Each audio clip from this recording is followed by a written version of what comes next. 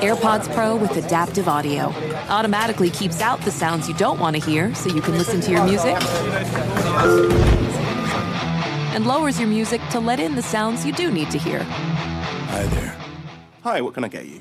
I'll have a strawberry mango coconut probiotic smoothie with wheatgrass. Anything else? Extra wheatgrass. Here you go. AirPods Pro with adaptive audio. Available on AirPods Pro 2nd generation when enabled. Hey everyone, want to talk to you about our friends at Squarespace. If you're running a business and you are using Squarespace, that means you have access to great analytics. You can use insights to grow that business, learn where your site visits and sales are coming from, and analyze which channels are most effective. You can improve your website and build a marketing strategy based on your top keywords or most popular products and content. Just go to squarespace.com/stuff for a free trial, and when you're ready to launch, use the offer code STUFF, STUFF, to save 10% off your first purchase of a website or domain. Welcome to Stuff You Should Know from HowStuffWorks.com.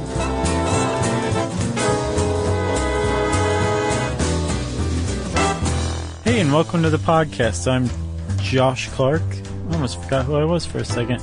There's Charles W. Chuck Bryant. Yeah. There's Jerry. Or is she really there? I don't know. I don't even know anymore. Because it just occurred to me, we're doing a show on TV show fan theories, and we have our own little fan theory here that Jerry doesn't exist. Yeah, that's true. That's a fan theory. Which is sort of a common thread in a lot of these, is either like, oh, they were really dead, or, you know, or they didn't exist to begin with. Right. And so we've heard from people for years that think that Jerry's made up. I love it. Yes. Because they're right. We're not saying. No. Actually, Jerry's totally real. Anyone or who's is ever... she? I'm looking at it right now. So I was going through the internet looking for think pieces, essays on why people come up with fan theories, or what about fan theories make them, you know, make shows better. Couldn't find anything. No, I think the answer is obvious. I think that's why I couldn't find anything too. People just have time on their hands. That's not what I was going to say. Oh, what are you going to say? I was going to say that it takes something that's already pretty enjoyable and adds entirely new dimensions and depth to it. It takes something familiar, and you can go back and rewatch it through different lens now. Yeah. And you have time on your hands. Right. It's definitely not something that super busy people do. You know? No. And then I also was like, maybe I should just calm down. We don't have to explain everything. We can just have fun sharing fan theories. That's what we're going to do. It's like a summer break one. Yeah, this feels like one of those. We're both drunk. Sure. Pretty drunk. Just kidding. Kids out there, we're just joking. Should we just get right into these? Yes. Some of these are going to be shorter. Others are going to be a little longer. And we're just going to kind of jump around, right? Should we start with the granddaddy or end with the granddaddy? Well, is the granddaddy to you, Saved by the Bell? No. You like that one, though? Yeah. Let's and I start thought with maybe Saved if I said it, yeah, I think we'll start with Saved by the Bell. I don't know why I thought if I said it really fast. Right. Only I would know what you were saying. We'll start with Saved by the Bell and we'll finish with the one that I know you're talking about. Okay, cool. That's very, clickbaity, I know, but. So you won't believe the last one. Right. One of the things that, is really hard to do when it comes to fan theories. We should say, I guess we should define a fan theory as basically it's where somebody who likes a show says, hey, you know this show that you think means this or is about all this? It's actually this is what's going on. Almost all the time it's just somebody's idea, but the part of the backbone of a fan theory is that it has to hold up in just about every circumstance. Yeah, and I'll get one out of the way quickly as a bad example. Okay. Because to me, a bad fan theory is Murder, She Wrote. She was really a serial killer because, you know, you never found out what happened to her husband, and all these people are dying around her. I like that one. Yeah, but it's just too easy. It's not like, to me, a good fan theory is one where you can say, and this happened, and look at this, Right, and right. what about this, and Okay. what about this? So I know what you mean, and yes, a fan theory does have to do that, or else it's just some schmo saying something somewhere. Yeah. But Murder, She Wrote has a couple of things to back that up.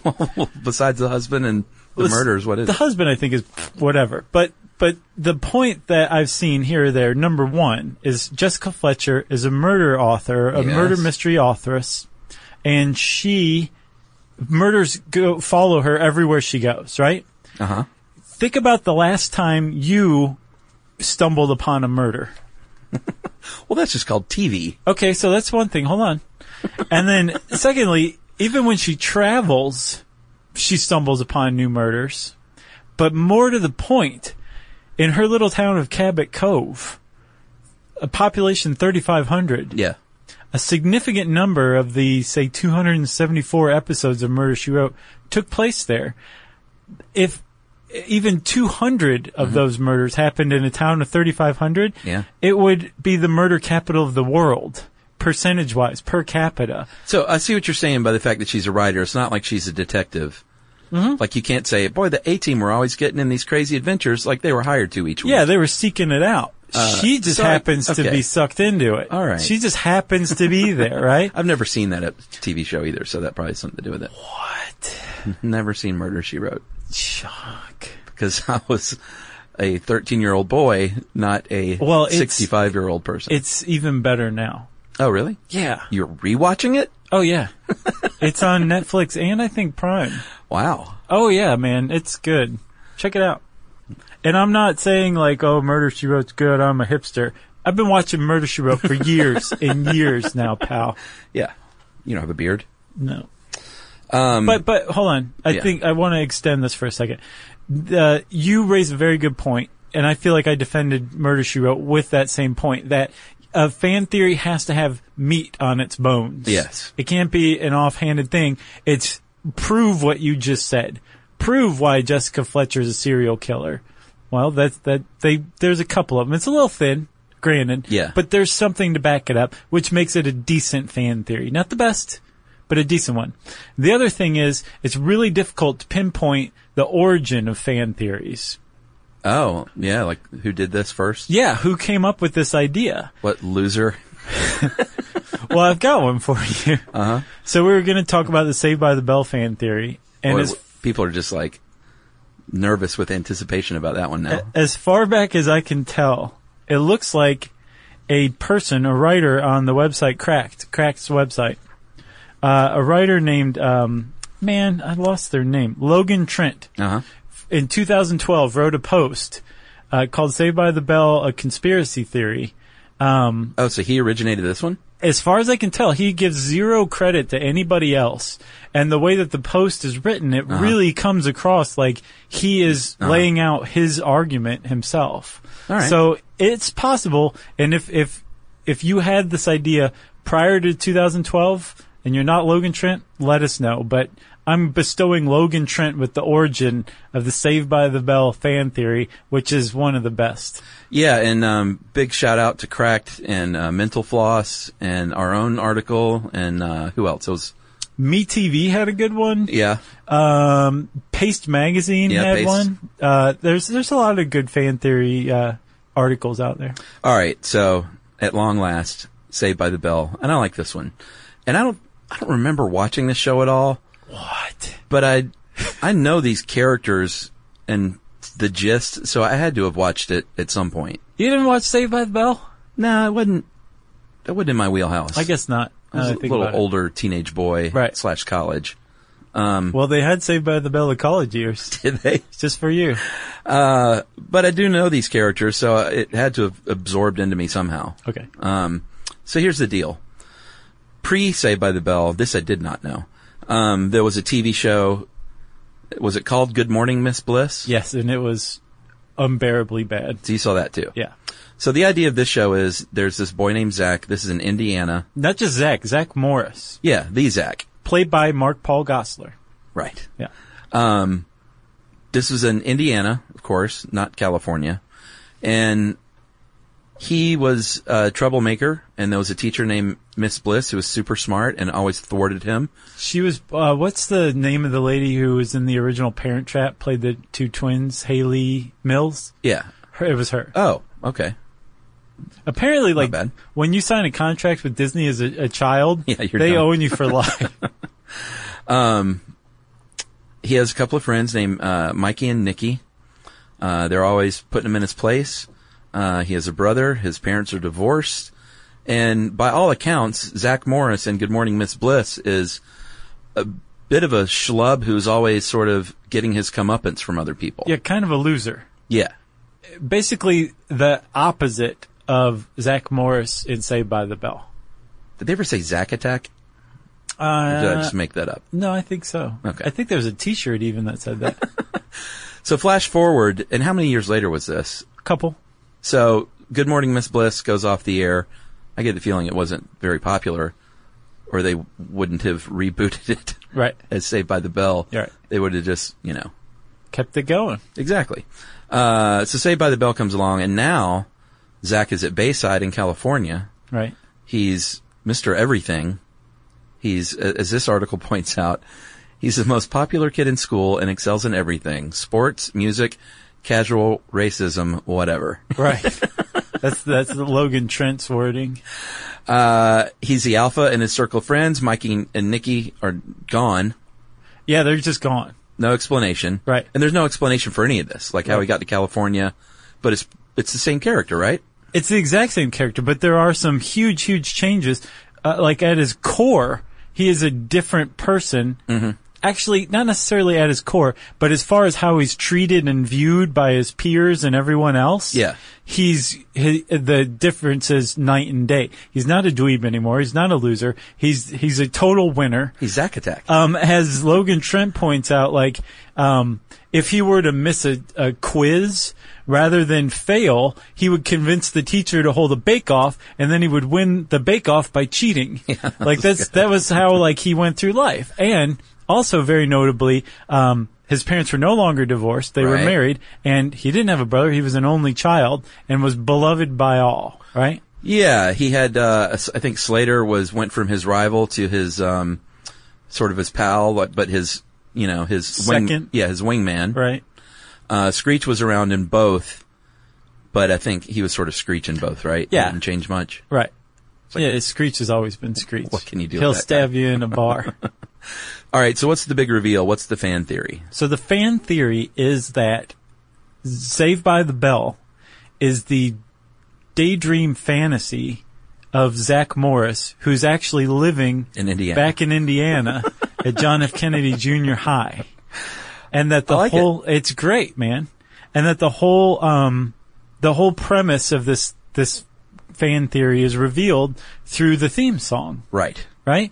So in the theme song, the theme song talks about like how harried Zach is. Yeah. Well, it's all first person, right? But you assume that it's talking about Zach because the whole show it revolves around Zach. He's the narrator. Yeah.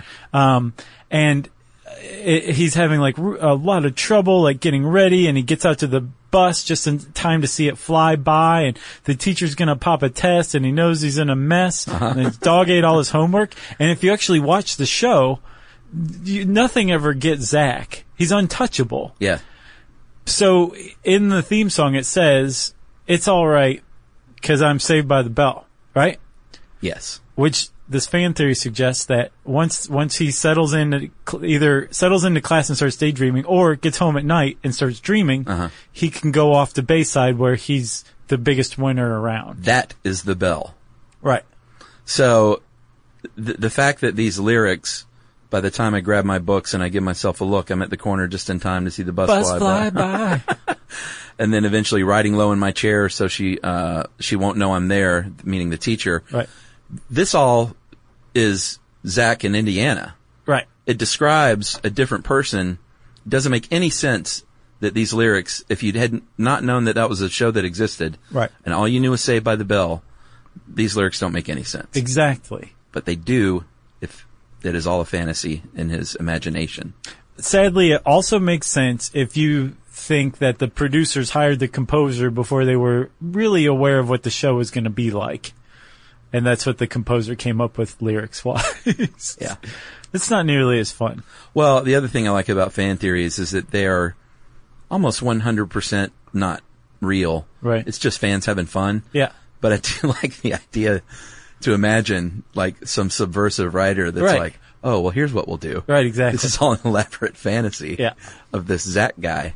I've got one other thing that I think the Cracked article points out. If not, someone else came up with it later. They pointed out that Zach has the power to stop time and address the camera. Like he breaks the fourth wall fairly regularly. Sure. And he can just stop time and move around within this frozen time, which also, I mean, that's Yeah. a weird thing for somebody to be able to do if they're not in the middle of their own daydream. Yeah. Or Night Dream. Love it, man. That's a good one. And, you know, things like Mikey and Nikki disappeared. At one point, Kelly is in love with him, and then she just is gone with no explanation. Yeah, people kind of pop in and out sometimes with no explanation at all. I think Kelly dumped him, and then like all of a sudden she's gone, and she was like one of the characters throughout the entire Saved by the Bell. Right. And then she's just gone once she dumped Zach. He's really bad at school, but he got a 1502 in the SAT. Like all this stuff is like dream stuff. Right. That's another point that Logan Trent makes is that a 1502 is literally impossible. You can't score a 1502 on the SAT. Yeah, it's 1500, right? Yeah, so it's even more evidence that all this is made up by apparently a not so smart kid. Man. So that's Saved by the Bell, man. You want to take a break and then get back to it? Yeah, I think so. I could do this all day. All right.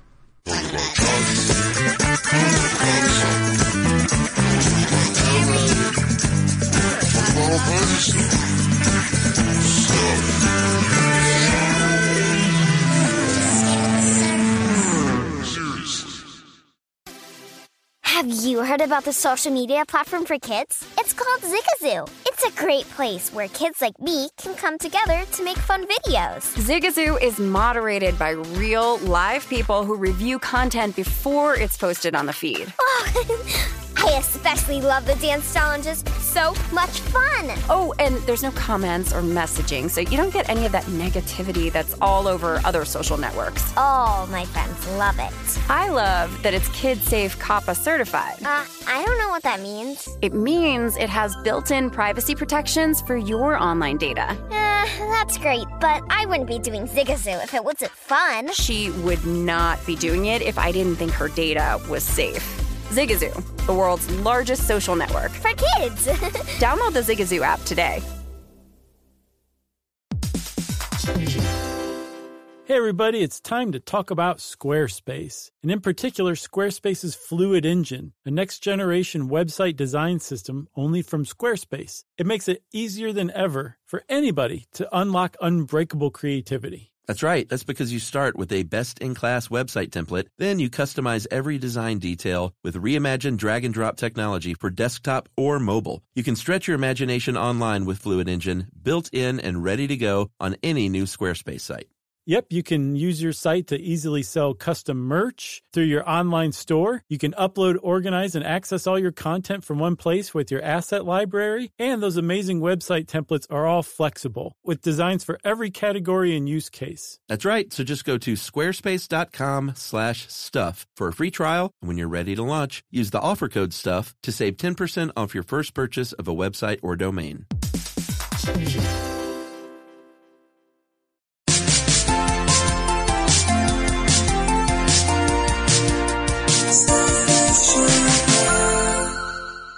All right, we'll go through a couple of quicker ones here. The Fresh Prince is dead. Yeah. Kind of really don't need to say anything else, do you? Well, in the TV's theme song, where he talks about getting in a fight, and that's the whole reason he's sent to Bel Air. Yeah, The Fresh Prince of Bel Air. It's a TV show from 1990 to 96. Mm-hmm. And the rap that Will Smith, the real life Will Smith, actually plays a character named Will Smith. Right. And he talks about getting in a fight and getting sent off to Bel Air to get out, to get him away from the rough neighborhood in, Philly? Right. West Philadelphia. Born and raised? Right. And, so the theory is that he was actually killed during this fight. Right. And everything else is, his journey in the afterlife. Yeah, the cab that picks him up to take him in Bel Air, the rare cab, is supposedly God or some sort of ethereal figure that's taking him to the afterlife, which is Bel Air. Uh-huh. His parents are like basically non-existent, but they show up a couple of times. This is explained away by the fan theory as his parents visiting their son's grave. Right. Like which once I think a year. is pretty awesome. Yeah. And then Boyz II Men apparently showed up at one point, but they were like a heavenly choir. Oh. I don't remember that episode. Huh. So put all that together, Fresh Prince is dead. That's right. What do you want to do next? Should we do the two of them from Gilligan's Island? Yeah, the drug one's super lame. Yeah, I thought so too. There's this one theory that and this one's, you're right, it's just dumb, that Mr. Howell on Gilligan's Island paid Gilligan and the skipper to take him out to sea to do a drug deal, which is why he has a trunk load of cash, trunk full of cash. Right. Ginger's got a drug habit. Marianne's a federal agent. This just sounds like, It's lame. like someone smoked some weed and came up with like someone said, "Hey, what's your first idea of what Gilligan's Island could have been other than what it was?" And they went, drug thing, man. I think you nailed it. But there's a better fan theory for Gilligan's Island. Agreed. That Gilligan's Island is hell. That this, like the Fresh Prince of Bel Air, takes place in the afterlife, but not in heaven, in hell. Or at least in purgatory. That the Minnow's shipwreck caused everyone on board to drown. And that in hell, each one of the characters represents one of the 7 deadly sins. Ginger's lust. Marianne is envy. Professor is pride. Thurston Howell, of course, is greed. Mrs. Howell, I've seen as sloth. And gluttony. Seen that too. I've also seen Skipper as either gluttony or wrath. Wrath makes a lot more sense. And then But, Gilligan yeah. is sloth or is Satan himself. Yeah, and one of the giveaways for Gilligan being Satan, well, there's 2 of them. One is that he's always wearing a red shirt. Oh, well. So obviously Satan. Because Satan wore a red rugby shirt. Right. And then he's always, although it seems like it's always accidental, he's always thwarting their plans. Like every time they get something going to get off of the island, Right. Gilligan is the one who somehow screws it up and they're stuck there again. So he's keeping them in hell. And this one actually has legs. Yeah, apparently Sherwood Schwartz, the creator of Gilligan's Island, in a book confirmed that they did, it was his idea that they did stand for the 7 deadly sins. Yeah. Is that right? Yeah. So there you go. One of the rare fan theories that actually was true. And I'm I wonder sure if whoever thought of that was like, no. Yeah. I was right. Well, that makes me wonder if somehow it got out or something. Maybe. Or he was retroactively just being like, yeah, that's what I meant. Sherwood Schwartz. Here's a quick Spock from Star Trek one that I kind of liked. We'll do both of the Star Trek ones. How about that? Okay.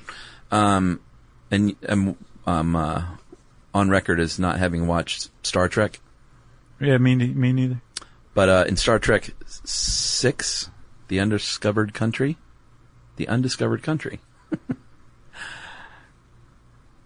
Sorry, people are so mad at me right now. Trekkies. Yeah. An ancestor of mine maintained that when you eliminate the impossible, whatever remains, however improbable, must be the truth. And that was Spock in that movie. And the source of that was Sherlock Holmes himself from The Sign of Four from an 1890 book.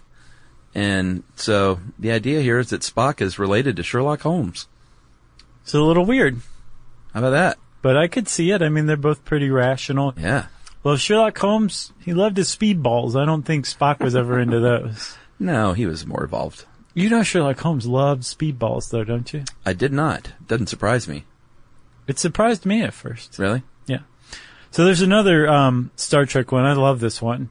That Andy Griffith is the pre-apocalyptic world that leads into Star Trek. And this one is pretty awesome. So it's based on a Star Trek episode, Chuck Miri, M-I-R-I, Yes. like Siri, but with an M. Yeah. And in this episode, the Star Trek crew beams down to Earth, and it's very obvious it's Mayberry. But it's like a post-apocalyptic Mayberry. Mm-hmm. And it's peopled entirely by kids. And the reason why it's peopled entirely by kids is because some disease has broken out where you die at the onset of puberty. Yeah, and it's, it is Mayberry because it is Mayberry. It's literally the same backlot that they shot both shows at. Yeah. And they just outfitted Mayberry to be post-apocalyptic right down to like Floyd's Barbershop. Yeah, but I think they just scratched out Floyd. They scratched out the F and it just said Lloyd. Oh, did it? I don't know. I think it said Floyd's. Did it really? Yeah. Oh, it's that on the nose, huh? I think so. Oh, this one's great. This is a great fan Does theory. that seal it for you then? Well, there's another part too that the kid who played Barney Fife's cousin Virgil, he actually appears in this Star Trek episode. What? Yeah, so it's full circle. Gene Roddenberry was like, I'm going to come up with a fan theory. No one knows what those are yet, but I'm going to lay it down for him decades from now. Pretty when good. the internet comes around. I don't know what that is, but it's going to be something. I'm Gene Roddenberry. You know, the beginning of Andy Griffith when they're, walking down to the lake and he skipped the stones on the lake. Yeah. It's like right in the Hollywood Hills. Is that right? Yeah. My brother drove me up there one time and he's like, "This look familiar?" I'm like, And he started whistling the theme song and I was like, "No." Wow. He said, "Yeah." And he was like, "The Batcave's like over there." Oh, yeah? Yeah, and it sort of, killed my dreams. Well, same with MASH, too. That's like the Hollywood Hills. Or Yeah, not Hollywood Hills. Malibu. It's, is it Malibu? Well, like the mountains behind Malibu. Right. When you fly into LA, you can, and you're looking for it, you're like, oh, I totally see that. What we're talking about is the helicopter in the opening montage for MASH. Yeah.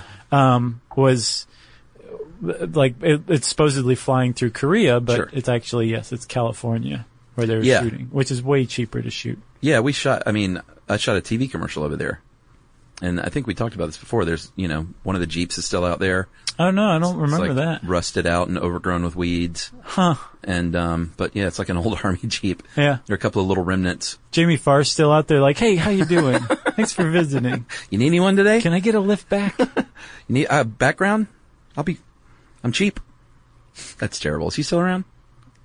I'm supposed to know this. He's like my hometown's favorite son. Oh, was he really from there? From Toledo, yeah. Is that why they wrote that into the show? Yeah, and he's always talking about Tony Packo's, which is a real place. It's great. Yeah, I knew all that, but I didn't know if it was... Yeah, no, Jamie Farr's definitely from Toledo. Oh, okay. Well, he's still alive, They too. never let you forget it. Yeah, he's 82. Hey, Jamie Farr. Godspeed, sir. What else we got? So, this one's one of my favorites. It's a good one. Garfield Oh, yeah. is dying alone in an abandoned house. Yeah. And everything that you've seen in all except, I believe, 6 of the Garfield strips, all of them that have been going on since 1977, is the hallucination of a dying, starving cat in an abandoned house. Yeah, I was way into Garfield. Yeah, Garfield was great. Bought the books. Yeah. Garfield and Bloom County were my two biggies. I was never into Bloom County. Oh, man. I loved it. I did love Garfield, though. It was Bloom County was a little more advanced, I think. Sure. In its humor. Right. Which I still got, but Garfield was like kind of perfect for a 10-year-old Chuck. It was perfect. So what you're talking about is in October of 1989, Jim Davis, the creator of Garfield, said, you know what I'm going to do? I'm going to put out 6 strips in a row that are not funny. No, they're actually kind of unsettling. Yeah, very bleak. And if you go and look at these strips, you can find them online, obviously. It's Garfield alone in an abandoned house, and it's really heavy. Yeah, and so awful. Garfield wakes up in the first strip, and no one's around, and he's starting to get a little panicked. And then it just kind of continues on, and his panic continues to build over the course of this 6 strips. Mm-hmm.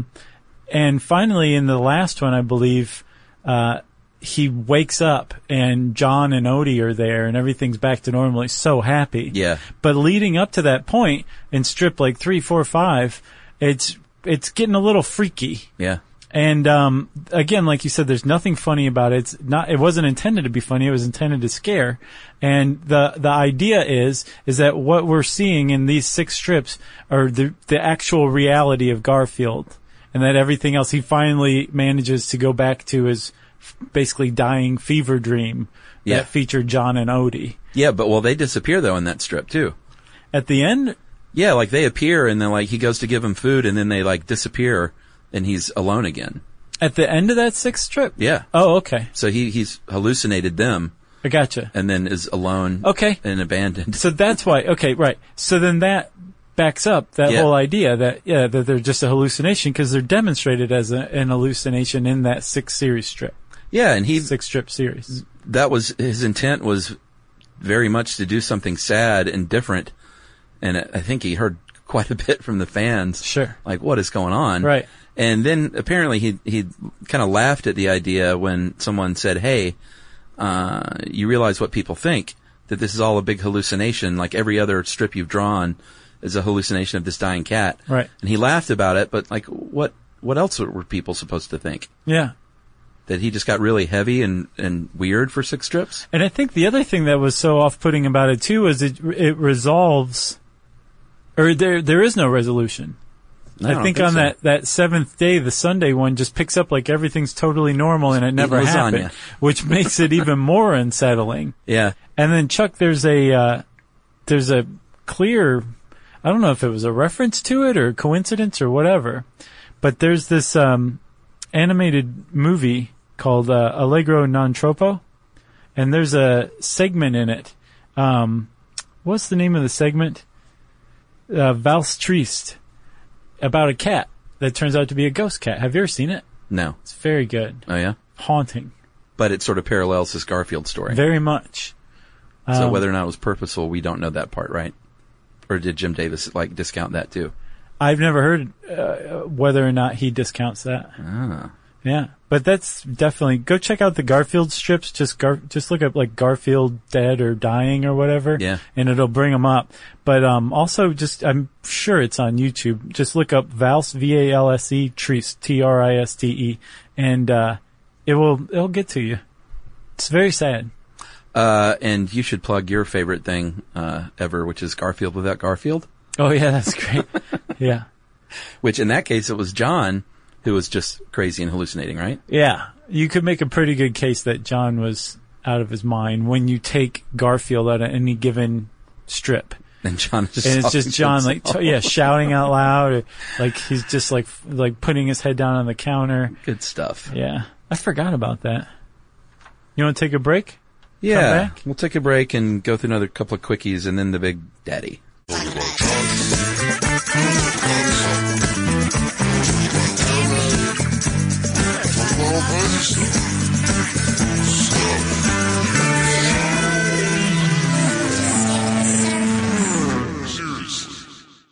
Hey Sarah, I love that spring break vlog you posted on Zigazoo. OMG, you watched it? Yeah, it was edited so well. I think you're so talented. Social media interactions are only positive when you use Zigazoo. Zigazoo is the world's largest and safest social media network for kids. Your kids can upload their content and see what their friends are up to. With Zigazoo, they can create videos, enter to win prizes, and try out the latest dances and trends. There's no commenting, no text messaging, and everything is 100% human moderated. Plus, all community members are real, verified kids just like yours. There are no bots, trolls, or AI. Because Zigazoo is about one thing and one thing only, and that is fun. Try out Zigazoo this spring break and let your kids share your vacation vlogs and best edits with their friends safely. Download the Zigazoo app today. That's Zigazoo. At the start of the new year, every small business owner is asking themselves the same question. What's the one move you can make that'll take your business to the next level in 2024? Well, LinkedIn Jobs knows that your success all depends on the team you surround yourself with, right? That's right. That's why LinkedIn Jobs has created the tools to help find the right professionals for your team faster and for free. Because LinkedIn isn't just another job board. LinkedIn has a vast network of more than 1 billion professionals, which makes it the best place to hire. Yeah, and when you have that many quality candidates, hiring is easy. So easy, in fact, that 86% of small businesses get a qualified candidate within 24 hours. LinkedIn also knows that small businesses are wearing so many hats and might not have the time or resources to hire. And thankfully with LinkedIn, the process is intuitive, quick, and easy. It's why small businesses rate LinkedIn Jobs #1 in delivering quality hires versus leading competitors. Post your job for free at linkedin.com/SYSK23. That's linkedin.com/SYSK23 to post your job for free. Terms and conditions apply.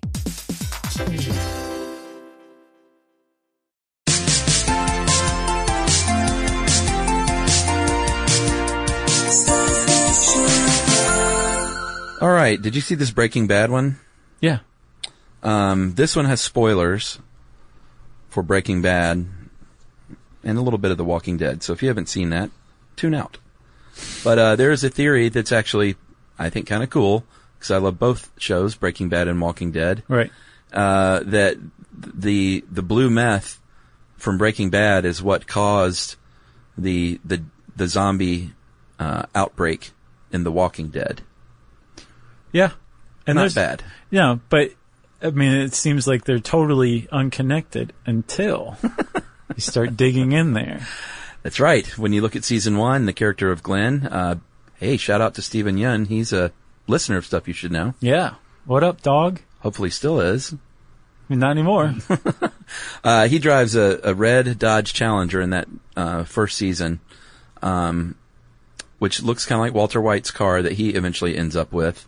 And then in Breaking Bad, when Walter White returns that Dodge, he takes it back, and the dealership's general manager is named Glenn. A little thin.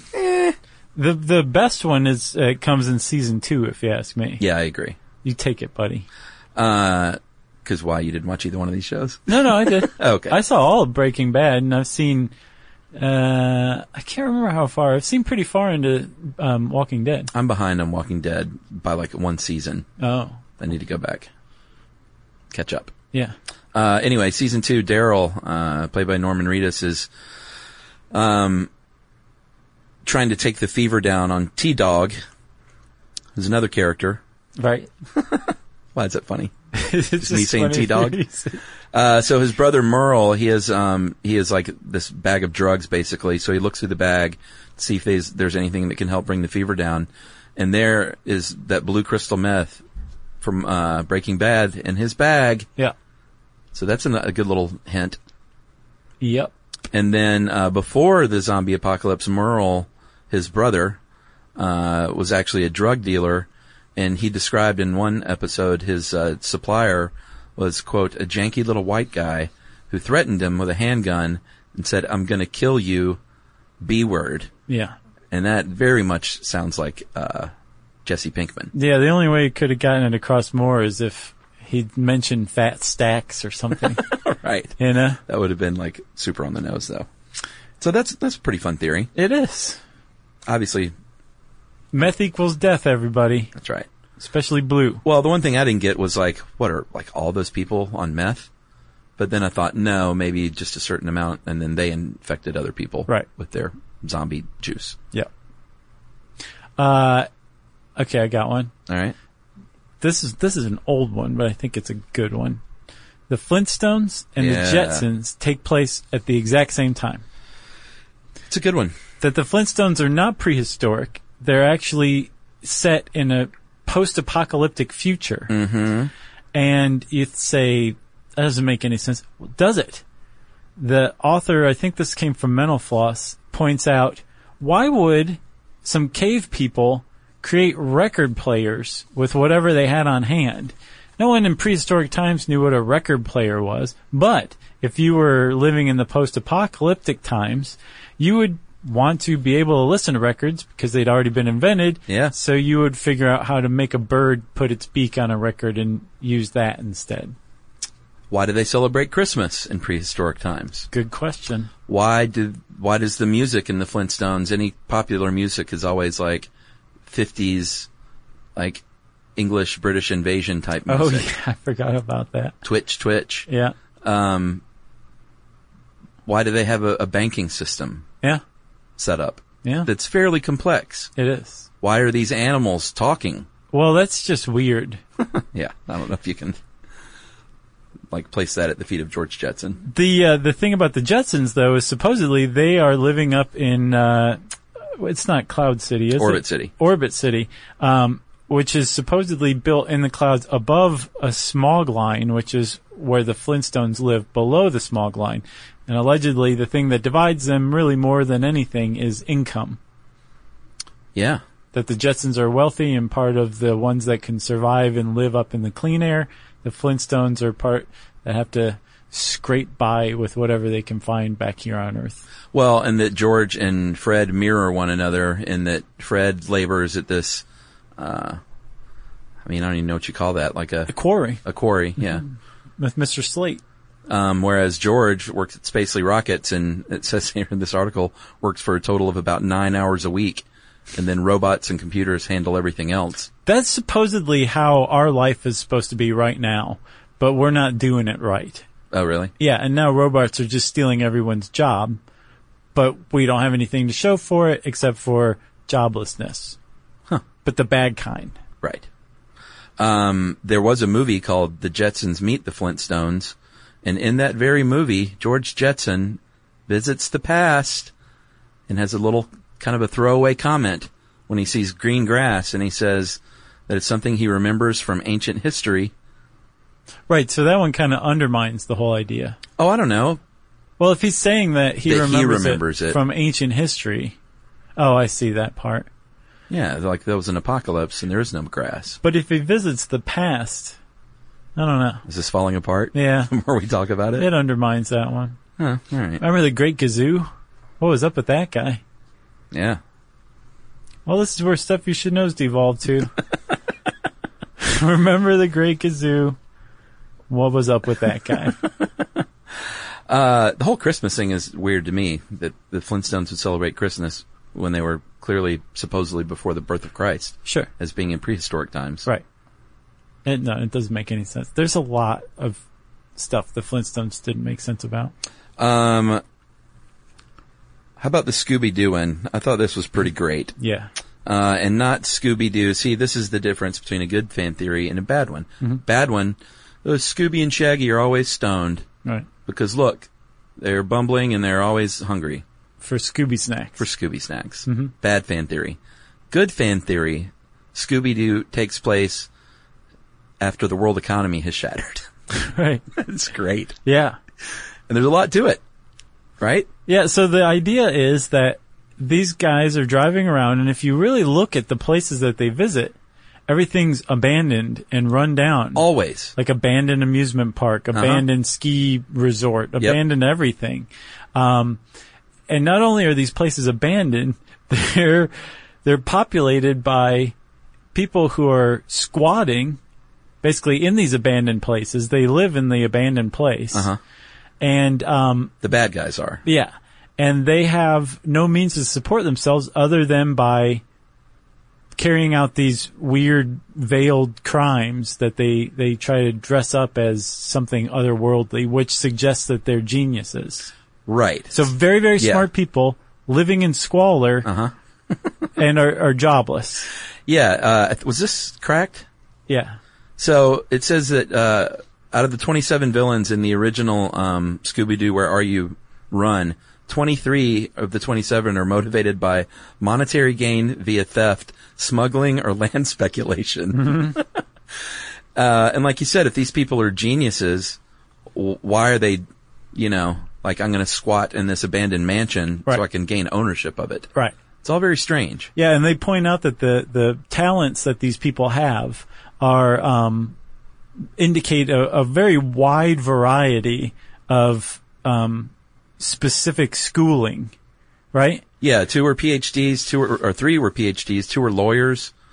One had an ability to produce forged paintings. One could repair boats. One was a magician. Right. The stuntman. So these are highly skilled, highly specialized professions that these people are trained in or capable of doing, but yet they're out of work and they're pulling off these very elaborate schemes rather than just having a job in their profession. Yeah, and even Scooby-Doo, like when they go into a nice vacation spot, it's run down and abandoned. It's like Soviet-level vacation spot. Yeah, pretty much. So I thought this was a great one. It was good. At the very least, they had some reason to not just have it be like normal society right. that they were living in, and like they would, like when you go back and look at them, they were weird. Weird settings for shows. Really sparsely populated. Because it's animated, there's no reason to do that. Yeah. I could see if you were like, oh, we don't have much of a budget, so right. we got to go shoot at this abandoned amusement park. But if they are at a restaurant, they're almost invariably the only people there. Have you ever noticed that? Yeah. It's like a really empty series. It's cool. It makes it a little more haunting. I like it. You ready for the last one? All right. I think we've waited long enough. This one is based on the television hospital procedural drama St. Elsewhere. Right. Which, St. Elsewhere, if you watched it, or even if you didn't, and you just are a fan of like famous endings of TV series, St. Elsewhere was very famous for its ending in that, also famous for having a bunch of like big stars early on in their careers. Yeah. Howie Mandel, Denzel. Yeah. Ed Begley. Yeah. Beggs. A lot of other people.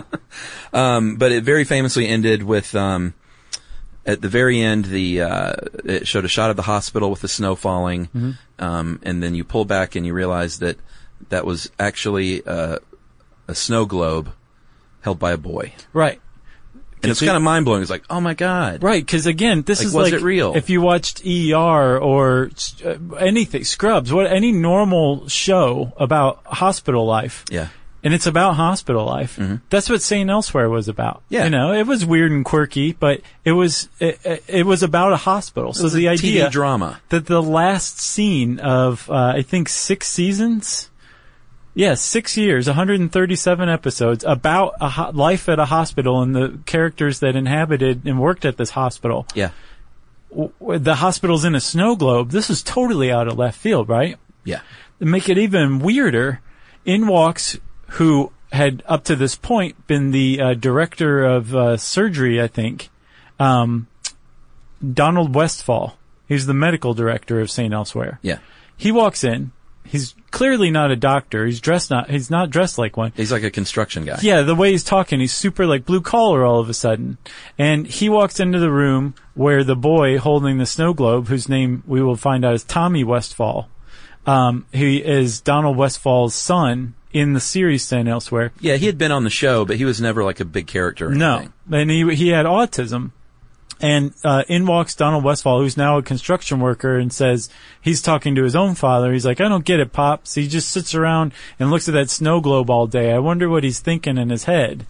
Which suggests pretty strongly that everything about St. Elsewhere, all 137 episodes, took place in the mind of Tommy Westfall, this boy with autism who's sitting there staring at his snow globe. Yeah, I mean, in fact, it was even more on the nose than that. He actually says, I don't understand this autism thing, Pop. He's my son. I talk to him. I don't even know if he can hear me. He sits there all day long in his own world, staring at that toy.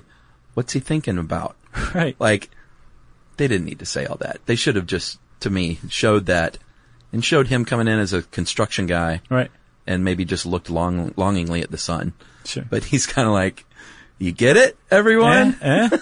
So America is sitting there like, what? Yeah. At the time, this is 1988, I think, when it went off the air. All of America. It was just like, what just happened? That's really weird.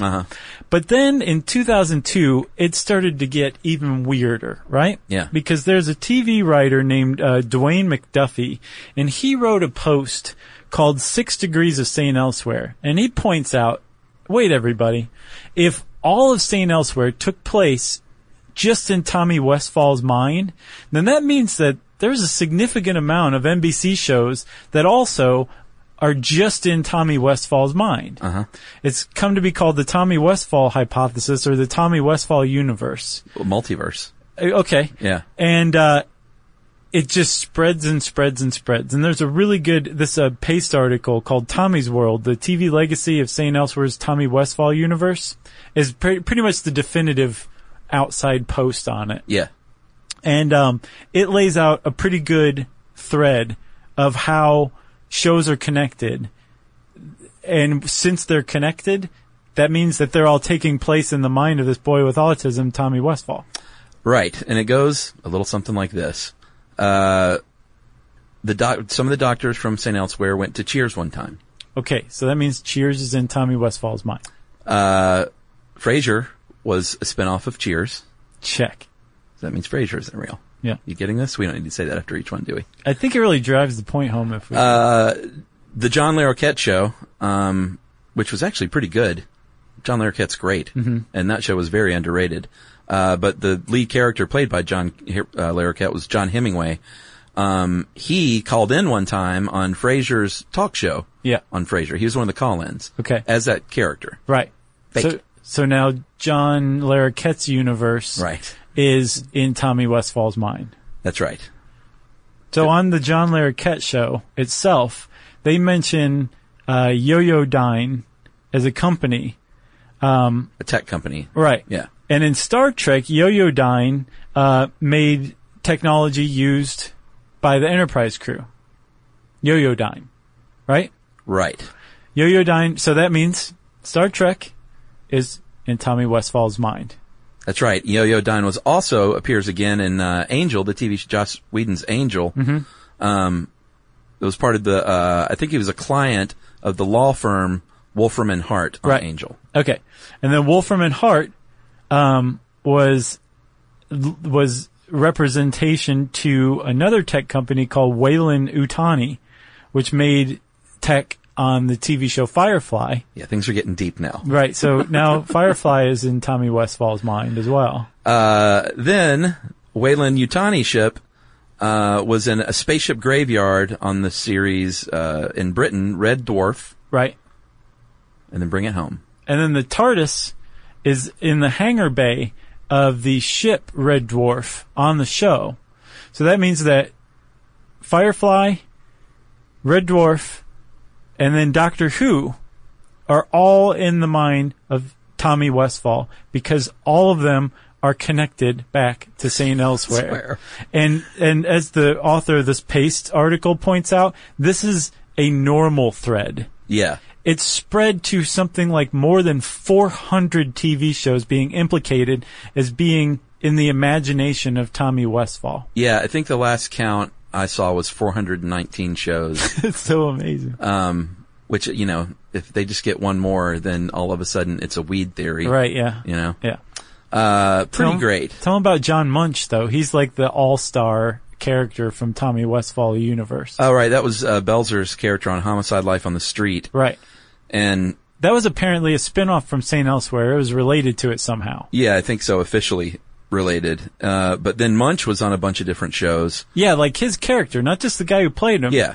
But he just popped up in different shows all over the place, not even necessarily just on NBC. Oh, yeah, he was on X-Files, and that was Fox, wasn't it? Yeah.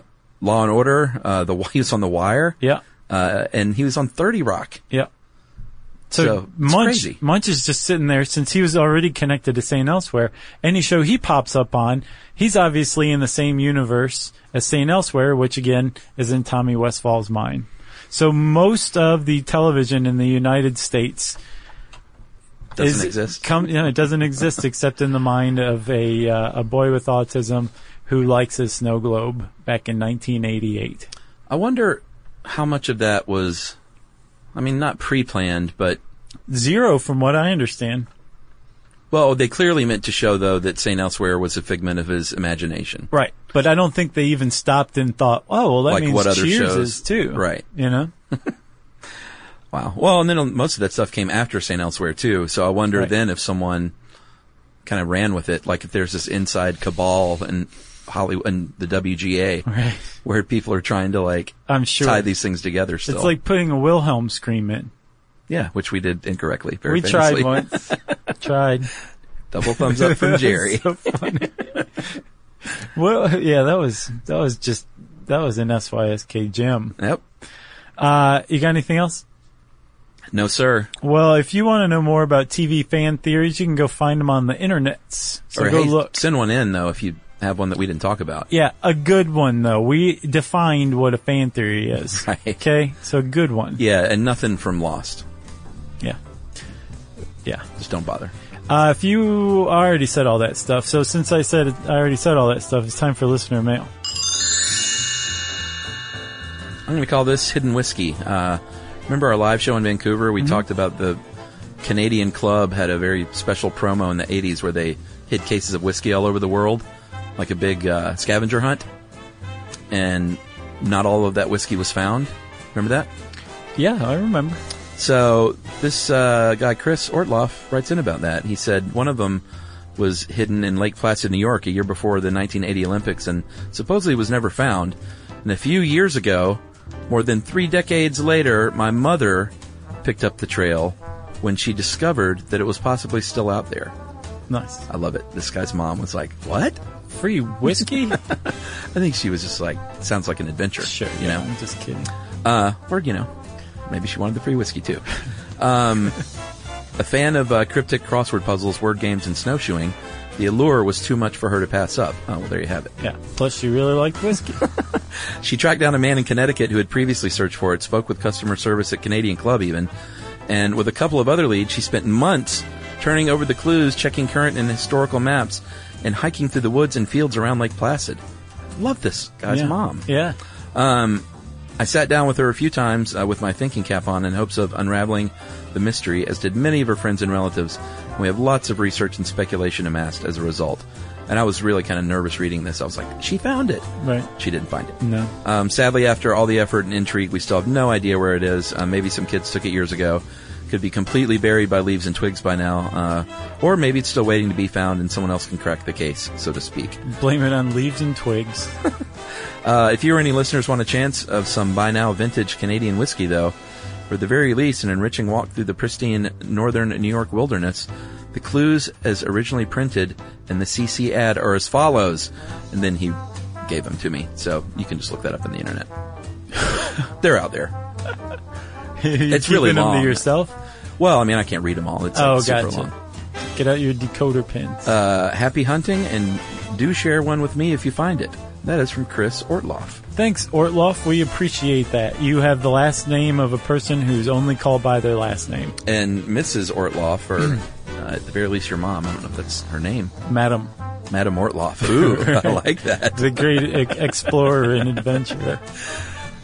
That's how she shall forever be known, I think. Yeah. Well, thanks, Ortloff and Madam Ortloff.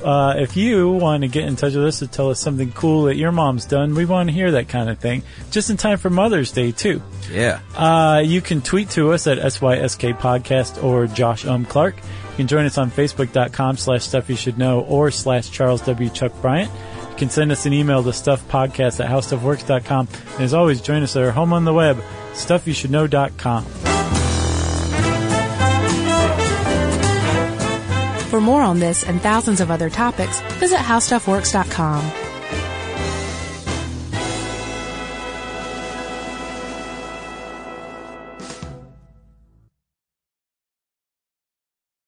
Have you heard about the social media platform for kids? It's called Zigazoo. It's a great place where kids like me can come together to make fun videos. Videos moderated by real people who review content before it's posted to the feed.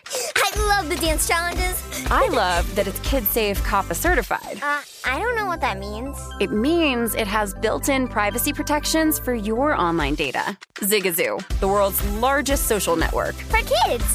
Download the Zigazoo app today. Hey everyone, the Easter Bunny is coming early this year. That's right, Easter is Sunday, March 31st. And with free in-store pickup, CVS makes it easy to get everything you need for brilliant baskets and happier hunts. You can find delightful toys, Peeps-themed egg decorators, pre-filled Easter eggs packed with goodies, and so much more. So hop to it and get your order fast with free CVS pickup. Visit cvs.com/Easter for details.